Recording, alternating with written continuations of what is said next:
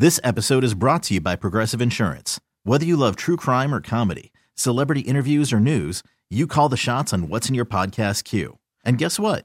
Now you can call them on your auto insurance too with the Name Your Price tool from Progressive. It works just the way it sounds.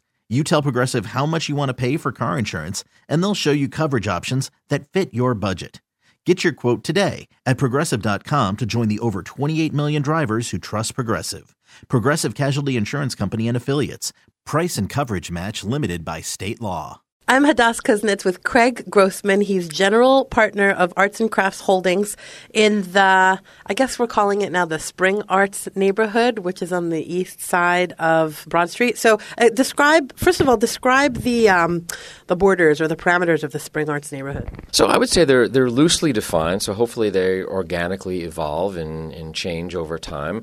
But I would say, between Broad Street and maybe the river, Spring Garden Street down to Callow Hill, I would say that loosely describes the pocket that we're focused on rehabilitating. Neighborhoods are a funny thing in Philadelphia because they kind of grow and change. I know that Northern Liberties is kind of coming and bordering up to this new neighborhood. Yeah, exactly. I mean, over time, they organically evolve, and hopefully there's activity and change on the street, and things happen, turning on the lights of these old, beautiful buildings, and the borders organically move. So right now, it's a lot of industrial buildings. Maybe describe the landscape now, and then we'll talk about a little bit of what's coming in there. Yeah, it's a pretty cool pocket. I mean, it's filled with lots of grit and, these former turn-of-the-century buildings that were built, early 1900s. I would say that a lot of these properties just haven't seen much love over the past several decades, and this area has just been, a pocket that people have just been driving by for 50, 60 years. And some of these buildings have been empty. Some of them have had sort of interim uses on the ground floor. Some have had no uses on the ground floor, and the upper floors have been empty. There are a lot of missing teeth in between the properties, and we're trying to sort of ignite change on the street, activate the buildings, breathe new life into them, show them some love, embrace the beautiful architecture that you can see within these properties, and also, activate the space between the buildings. Yeah. I know people might go there for clubs or for a concert. Yeah, there's been some of that, obviously, with Union Transfer there. Now Franklin Music Hall, formerly known as the Electric Factory. So certainly, music has been a big part of the landscape over the past several years. And so the missing link here seems to be food. Food and beverage has been missing here. So, we're certainly trying to fill that void.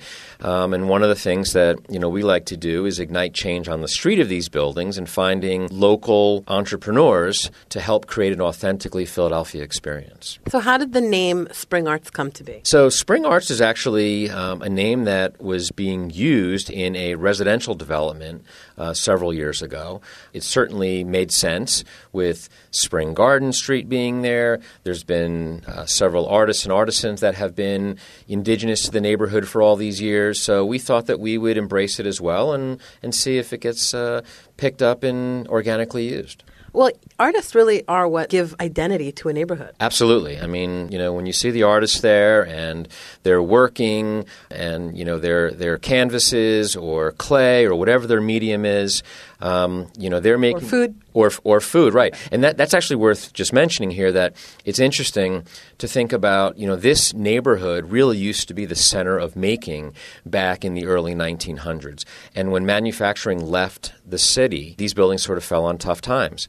We're trying to reimagine what these buildings can be today with today's makers. And obviously food and beverage, people that are creating beverage, whether it's distilling or brewing or making food, that's just another metaphorical way of making. So, we're certainly trying to ignite change on the street with these types of users. And the hope is that will help change the neighborhood and create this authenticity from a Philadelphia perspective. Before we get into what's coming, I do want to talk a little bit about your history on 13th Street. People think about 13th Street, they think about Marcy Turney and Valerie Safran, but you had a big hand in that too. Yeah. So, this is going back a while, but I met Marcy and Valerie many years ago and was instrumental in helping bring their great taste to 13th Street. Open House was their first establishment, and then Lolita was their first restaurant. So I was involved in the very early days of collaborating with Marcy and Valerie. You were the landlord? I was their landlord. So did you bring them to the neighborhood, or did they say they wanted to be there? So we had a fortuitous meeting, And I think they enjoyed hearing about the mission and the plan and the strategy for revitalizing that neighborhood in 13th Street. And one thing led to another, and we signed a lease with Open House, and I remember it was half the size it is today. And after a few months, they realized that they were going to be successful, and they had something that was void, and then they doubled their size. And of course, Marcy, being a trained chef, had always wanted to do her own thing. So across the street, Lolita followed probably 6 months later, and the rest is history with the two of them. So do you foresee what happened to 13th Street happening to Spring Garden Street?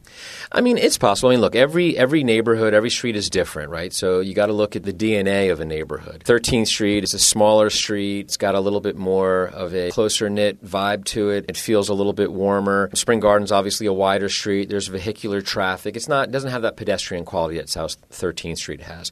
So it'll be different, but I think that we'll definitely breathe new life in it, and I think this year you'll begin to see a really different landscape evolve, something that'll be very tangible with texture, flavor, color, like all that'll really begin to resonate, and it'll be very tangible on Spring Garden Street. All right, the moment everybody's been waiting for. What's coming? What can we expect and when? So you will begin to see some new restaurants opening up. The first one will be a barbecue restaurant, and it'll be called the Lucky Well. Chad Rosenthal is the chef and the mastermind behind this, and he's a big personality, and he just lives and breathes barbecue. It's his Memphis-style barbecue, and he's amazing at what he does. So you'll see that opening up, I believe, as early as this March. There'll be a large whiskey bar there as well, so there's a liquor license as well as his whole expanded menu of barbecue. You'll also see sort of diagonally across the street, and by the way, Chad is opening up in 990 Spring Garden Street, across the street in 915 Spring Garden Street. And he also has a place in Ambler, Fort Washington? He does, Ambler. So this will be his second Lucky Well, and his first one really in the heart of the city. Across the street, a little bit later in the year, I would say sometime during the second quarter, we should see a brewery open up, a startup brewery called Triple Bottom Brewing, where their mission is beer, people, and the planet. So you'll see them brewing. I believe they're going to have 12 or 13 beers that they brew on site. They'll have a small food component as well, but you'll see, I think, the center of the community come together there with a really cool vibe that they'll bring to the neighborhood in that building. A little bit later in the year, you'll see a concept by Michael Pasquarello, who owns Cafe Lift and Buffad and Prohibition Tap Room. And Michael will be opening up a restaurant called La Chinesca, which will be just to the west of Union Transfer in a former Jiffy Lube building on the corner of 11th and Spring Garden. And Michael is going to bring great flavor and great color to this building here, and it's going to be a concept that sort of fuses some Asian influences with Mexican. And if I'm not mistaken, the vibe comes from a small town in Baja where there's I think it's the largest contingency of Chinese people in a Mexican city called La Chinesca. So you'll see that sort of fusion come together over there. That'll probably be third quarter of this year. And then around the same time, also in 990 Spring Garden, we have another business that'll be opening up called Location 215, which will be an event concept there where you'll have the ability to rent that space for a wedding or a bar mitzvah or a small business gathering or a holiday party. They'll have different food concepts that you can tap into. They'll have different beverage concepts that you can tap into. But it's a beautiful, warm, inviting sort of white space with beautiful mushroom columns and tall ceilings, and two women that have a lot of great experience and great energy. So those will be the sort of next 4 food and beverage concepts that open up in the neighborhood that'll, I think, really begin to change the landscape there. Once you start bringing in these big anchor restaurants, the other ones will fill in. Is that the hope? Or do you have some other things on the radar? We do have a few more things on the radar. We really like to go narrow and deep with the small and mid-sized businesses to really find the local entrepreneur that wants to invest and embrace what we're doing over here. So I don't think you won't find, at least with us, too large of any concept. And we do have a few more that are cooking, if I may say. So I wouldn't be surprised if you see a little bit later in the year and then also moving into 2020, a few more food and beverage concepts that surface. So what are your price points that you're looking at? So I think you're going to find, obviously these menus are evolving, but I think that you'll be able to get in and out of these restaurants for $20, $25 a person, have a nice meal and a drink. Obviously, that check can grow, but I think you'll find that these are comfort foods.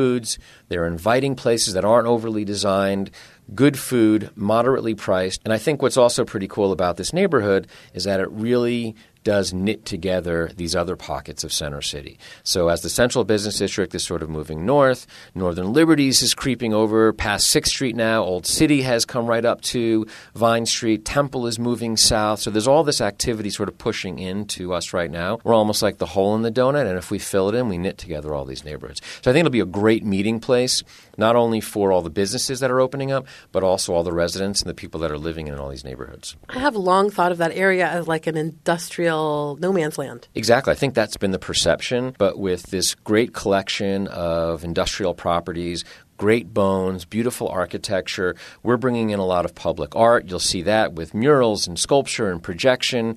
We're adding tree planting. You're seeing new sidewalks. We're adding facade lighting and street lighting.